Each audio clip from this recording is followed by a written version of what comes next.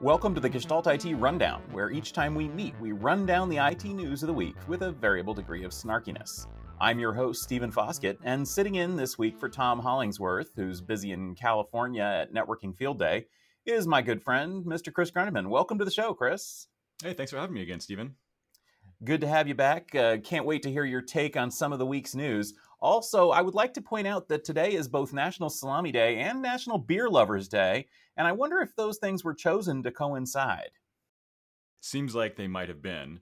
Speaking of salami and beer, I know they're both loved in Ohio, and an Ohio-based startup, Folio Photonics, has just announced a new, inexpensive optical technology that promises to dramatically reduce cost per bit for long-term storage. But are they making a mistake in productizing this as a 12-centimeter optical disc? What do you think, Stephen? Yeah, that's an interesting question since this technology could be used in all sorts of different ways. Now, disclosure, I'm in Ohio and I talked to these folks. They're actually right up the road. And it's pretty exciting technology. The basic idea here is that rather than having some kind of expensive substrate to write optical data onto, what they're doing is using a extruded polymer that you basically shoot with a laser, and it kind of fluoresces once you've hit it, and then you can read it later. It's a really simple technology. It's really complicated technology, but it's simple in practice once it's been invented, as are most things. And it would theoretically allow a very high density storage on a very inexpensive, flexible kind of a plastic sheet with multiple layers. It's very cool. Right out of the gate, though, it occurred to me that it was strange that they were putting it on discs, since this technology, after all, could be used in big sheets. It's produced in big sheets, and that would give you a lot more storage capacity. But the 12-centimeter optical disc, like a DVD or a CD, kind of limits the amount of space that they've got to work with. But frankly, my conversation with them showed me the wisdom of this move. Quite frankly, this gives them access to all the stuff that already exists in DVD and Blu-ray, the world, including lasers, transports, motors, cartridges, manufacturing, all that stuff. And it allows them to basically get this thing to market, because, as you know, the biggest challenge for any technology is not inventing it or making it work. It's typically getting it to market. So, I'll allow it. I love the idea. I love to see what they're going to do with it. And I would love to see where they go in the future with this inexpensive optical media. And heck, maybe it will prove competitive with not just Blu-ray, of course, which it's probably already going to be competitive with about out of the gate, but also maybe with tape and LTO and things like that. We'll see. Chris, you use USB, right? Are you familiar with the crazy world of USB naming? Well, guess what? USB 4 version 2.0 is here. That's the name of the latest revision of this ubiquitous connectivity standard, and it promises to bring 80 gigabit connectivity to the ubiquitous USB-C connector. I'm just going to say ubiquitous a lot. What's with this crazy name, though? Yeah, so when we think about why not USB 5, I think we have to remember that this is the same group of folks that brought us USB 3.2 version 2x2. So USB 4 version 2 maybe isn't so crazy. And I think what they're trying to do here is signal that this isn't a radical change. It is an improvement over USB 4. And so, whether that syncs or not, I think is less important in the naming, but that's what they're signaling here, right? You can still use your USB-C cables. The passive USB 4 cables will work. There's going to be new USB 4 V2 active cables. But overall, this is a pretty cool improvement, regardless of what we call it. They're shifting to a PAM3 as the underlying signaling, which, just as kind of a refresher there, standard NRZ signaling is just the bits 0 and 1, straight binary. And then PAM4 doubles that. And so you send, something like 00 and then 01 and then 11, which gives you a much higher bandwidth.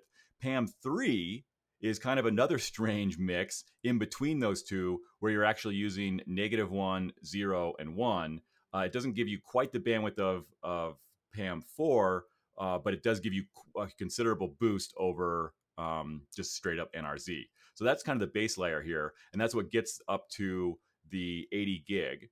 What's also interesting though is there's some researchers from I believe it's Anantech, who found that in some specs they dug up on some testing units that there's a way apparently within the USB 4 spec to, instead of running synchronous 80 gig and 80 gig, you can actually shift this onto the transmit side and do 120 gig in one direction and 40 gig in the other direction, which is kind of cool because that allows for 8K monitors and things like that. So there's some other specifications that get tied in there and make this overall a pretty impressive version, no matter what we call it.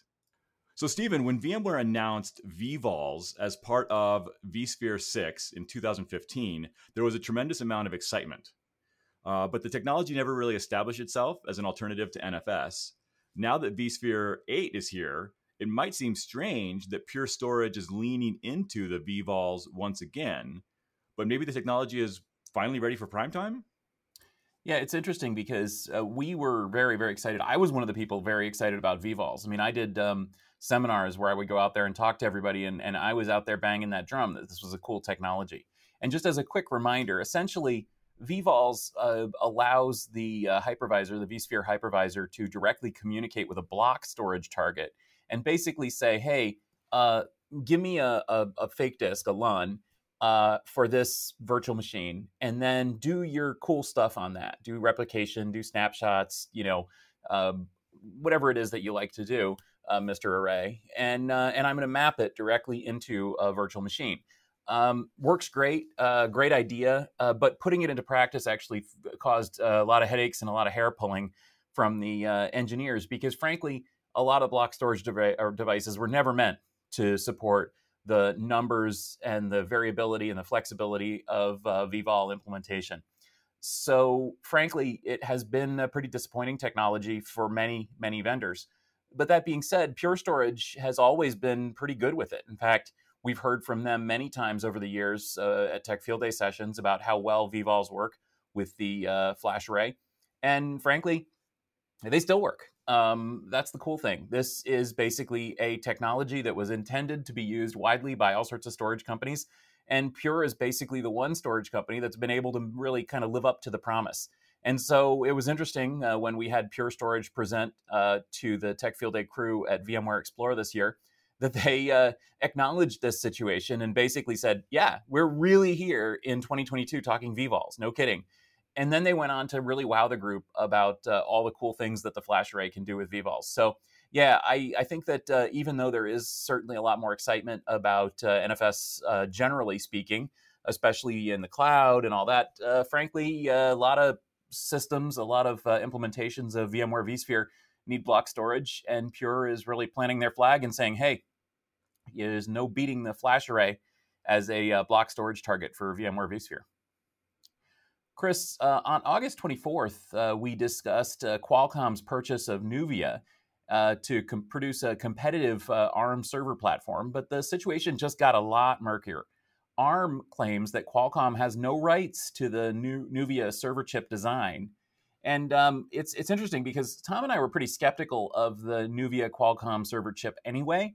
And frankly, this could put a final nail in the coffin, right? It really could. And this is definitely an interesting legal situation, at least from my armchair position here. So, one of the root pieces of this whole conversation is around architecture license agreements. So, obviously, a lot of us are familiar with enterprise license agreements and the right to use software. These architecture license agreements that ARM has given out to companies are for the use, obviously, of ARM intellectual property, but then the development of new intellectual property on top of that. And that's obviously what Nuvia did here is used ARM architectures and then built on top of that, which is exactly why Qualcomm came in to snatch them up. Now, the legal ground here that ARM is trying to stand on is they're saying, hey, we granted Nuvia the rights to use our IP to build their own IP and to then sell that, but we did not grant them the right to transfer that right to another company. And so even though Qualcomm has come in and bought Nuvia, ARM is claiming that the ALA does not transfer from Nuvia to Qualcomm unless ARM agrees to it. Apparently, there was some discussions behind the scenes as this merger was or acquisition was being discussed, and Qualcomm and ARM never came to terms. And so here we are. Now we're going to see this in the courts, I guess. Whether or not this, kills this off or not is, I guess, going to be down to some lawyers and some judges at this point. It's also, though, interesting that it may have spillover effects. There's another company out there that I think we might have talked about in the past, Ampere, and they're doing some similar things to Nuvia in that they're building on top of an ARM ALA. And of course, if this whole thing blows up in Qualcomm's face and they cannot use the Nuvia IP and have to destroy it or whatever comes of this, that could definitely have effects for Ampere being sold as well. It also has some really interesting, maybe longer term effects on ALAs in general and the power that they have. If ARM wins here, that sets one precedent. And obviously, if Qualcomm wins, then ARM may be in a position where these ALAs have a lot less teeth in the future. So, very interesting to look at, both for this specific situation and beyond. CXL memory is coming, and Astera Labs is the first with a controller to pool DRAM. The Leo memory connectivity platform supports both expansion and pooling of memory using PCIe-based CXL links. Is this the start of something big, Stephen? Yeah, I'm pretty excited about CXL. And actually, spoilers, I just recorded a checksum editorial for Gestalt IT and with a crossover with the CTO advisor on why I'm so excited about CXL. But the basic idea is that this is a fundamental re-architecting of the server. And how we get there is in steps. The first step being memory expansion.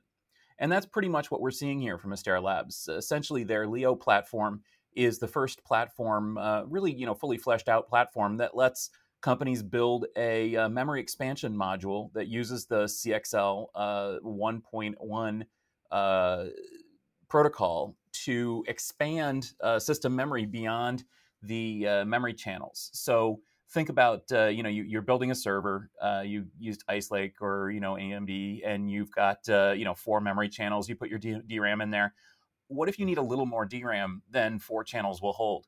Well, you can either spend like 3 times as much on bigger DRAMs and bigger DIMMs and fill it up and then have way too much memory, or you could plug in a CXL memory expansion module on the PCI Express bus and give access to the right amount of memory. That's what we mean when we say expansion.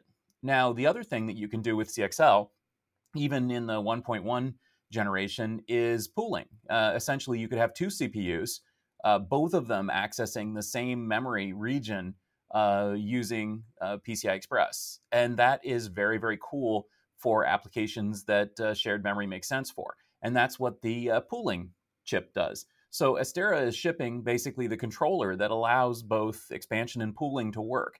And the reason this is exciting is because, frankly, they're way out ahead of the competition. The competitors in this space are barely here with proof of concepts or FPGA-based devices, and Astera is here with a functioning ASIC. Well, I say functioning, but obviously I've never touched it. It's brand new, and hopefully it's functioning. I guess that's how ASICs cut against FPGAs. So anyway, it's a pretty exciting development. It points the direction that CXL is going. Is this a revolution in computer architecture? No, but it shows us that CXL can work both for Intel and AMD CPUs. And frankly, I think that's worth talking about. So, Chris, now let's take a closer look at a story that's, I think, very important in the industry right now. For a long time, we've been talking about the restrictions on trade with countries like, China, certainly, but also Russia with the Ukraine war. And things just heated up a little bit. So last week, it was announced that export or sale of advanced GPUs from NVIDIA or AMD would no longer be allowed to Russia and China. Now, of course, Russia is blockaded because of the Ukrainian war anyway. But the China thing is interesting. This is an escalation of an ongoing trade war with China. And it comes just as 2 Chinese firms have announced their own homegrown GPU designs. What do you think this means overall, I guess, for the industry in China, for the industry as a whole, and for the whole global supply chain to have, the world's largest country cut off from the world's most advanced technology? Yeah, it's very interesting. And obviously, there's some kind of reciprocal flows here that are going to be disrupted, right? Because a lot of this stuff is, maybe it's an NVIDIA chip, but it's then going to be taken to China and put into some other device that's then sold back to an American citizen. And so obviously that kind of stops. So there's some big ramifications for this. It's not just cutting China off; it's actually cutting in some ways the rest of the world off from Chinese manufacturing. And also, I saw an article that NVIDIA is not the only one. I think AMD actually recently was told by some U.S. officials that it had to stop exporting its top artificial intelligence chip to China. So I don't know how official that is yet, but at least there's rumors there around the MI100 and MI250 chips. And so this is, pretty broad based, I guess, where we're taking this AI capability and trying to keep it inside the United States, which, I mean, it gets into politics and intergovernmental issues pretty quickly here. But, the question is, can the United States build the manufacturing around, these AI chips to be able to build all of the products that China would have? Or are we doing the world a disservice by cutting this off? And then the alternate side is, would China be doing something nefarious, or Russia for that matter, with these AI chips if we allowed them to continue? So definitely a far-reaching implications here on from outside the technology space, I believe. Yeah. Yeah, and indeed, I mean, it is sort of a chess game, isn't it, to try to restrict these from China. Now, of course, I suspect that China will probably get their hands on the A100 and H100 and MI250 and all of them, because frankly, it's a pretty big world and there are a lot of trade routes out there. And also, this, by the way, this rule does include the provision for export licenses to be granted on a kind of one-off basis. So I imagine that if a Chinese supercomputing lab wanted to build around H100, NVIDIA might petition the US government and get a license and be able to ship it anyway. So there are holes in this, and of course, it only does apply to those few advanced devices. Essentially, it looks like the A100 is being set as the limit, so they can't have anything that's A100 or greater in performance. So maybe the MI100 is okay, or I'm sorry, the MI110. Maybe the things like that can still be shipped, but the more advanced ones can't. And to me, the most interesting aspect of this, though, is that it's going to act as a forcing function on China. So essentially, China has increasingly advanced chip design capabilities of their own. And remember that the US is also acting to try to restrict chip design and chip manufacturing technology from China for this very reason. But we recently saw at Hot Chips an indigenous GPU and AI accelerator produced by a company called Biren in China. And it frankly looks like a pretty competitive platform. It's maybe not quite an H100, but it's a pretty competitive GPU and AI accelerator. And it's being built, designed and built in China. Well, where does this go? If they can produce a competitive, maybe not world beating, but a competitive GPU, maybe they don't need NVIDIA and AMD in order to succeed. And maybe what they'll do is just pour development resources into things like this and end up basically creating new competition for AMD and NVIDIA. And frankly, that is going to be an interesting situation because essentially the US export restrictions could end up having a much greater impact on NVIDIA than just losing the potential for a number of sales of this generation of chips. It may end up, in fact, derailing some of the advanced processor designs coming out of the West in favor of alternative designs from China. So I guess we'll see where that goes. What do you think, Chris? Is that a likely scenario? Yeah, I think so. I mean, I think we could definitely see a bifurcation of the technology landscape in some ways because we're cutting them off, they're going to develop their own things on this other side of this wall we're building. And then, it's likely in this kind of a trade war that we would then also put a barrier to, the chips they're designing coming back over here to try and limit that competition with NVIDIA and ARM. And so you might end up having these two parallel technology paths going in two parts of the world, which maybe is good for diversity of technology, but sounds not so great to me. Absolutely, and I guess we'll see where it goes. But honestly, I think that that's how technology happens to work. Nature abhors a vacuum, and China's going to fill in that vacuum if they can't get these chips. Sure. So before we go, let's take a look at what's happening in the week ahead. This week, September 7th through 9th, we've got Networking Field Day happening in warm Silicon Valley. Boy, I'm sorry to hear what's going on with the heat wave there and in Austin as well. Just go to techfieldday.com to learn more about that event.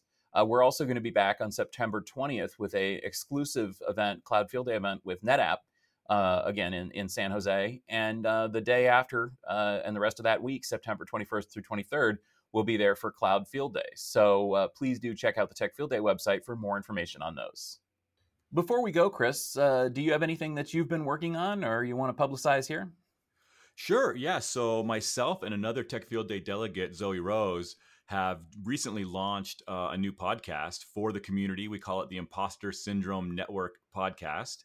And in addition to the podcast, we've also set up a LinkedIn group for the network itself. The idea is to tell the story of various folks who work in different parts of technology to both shine a light on all the different jobs that are out there and also all the different journeys there are to get there. So if you're into career development and career advice and career growth in general, I'd love for you to check it out. Yeah, it's really impressive so far, and really a fun listen. So do give the Imposter Syndrome a subscription. Thank you for listening to the Gestalt IT Rundown. Remember that this show is available in your favorite podcast application, as well as on YouTube at YouTube/Gestalt IT Video. We also post the videos on our Facebook page, facebook.com/Gestalt IT, as well as on LinkedIn and Twitter. We'll be back next Wednesday to talk about the IT news of the week that was. But until then, for myself, for Chris Grundeman, for Tom Hollingsworth, and all of us here at the Gestalt IT family, here's wishing you and yours a cold beer and sausages kind of day.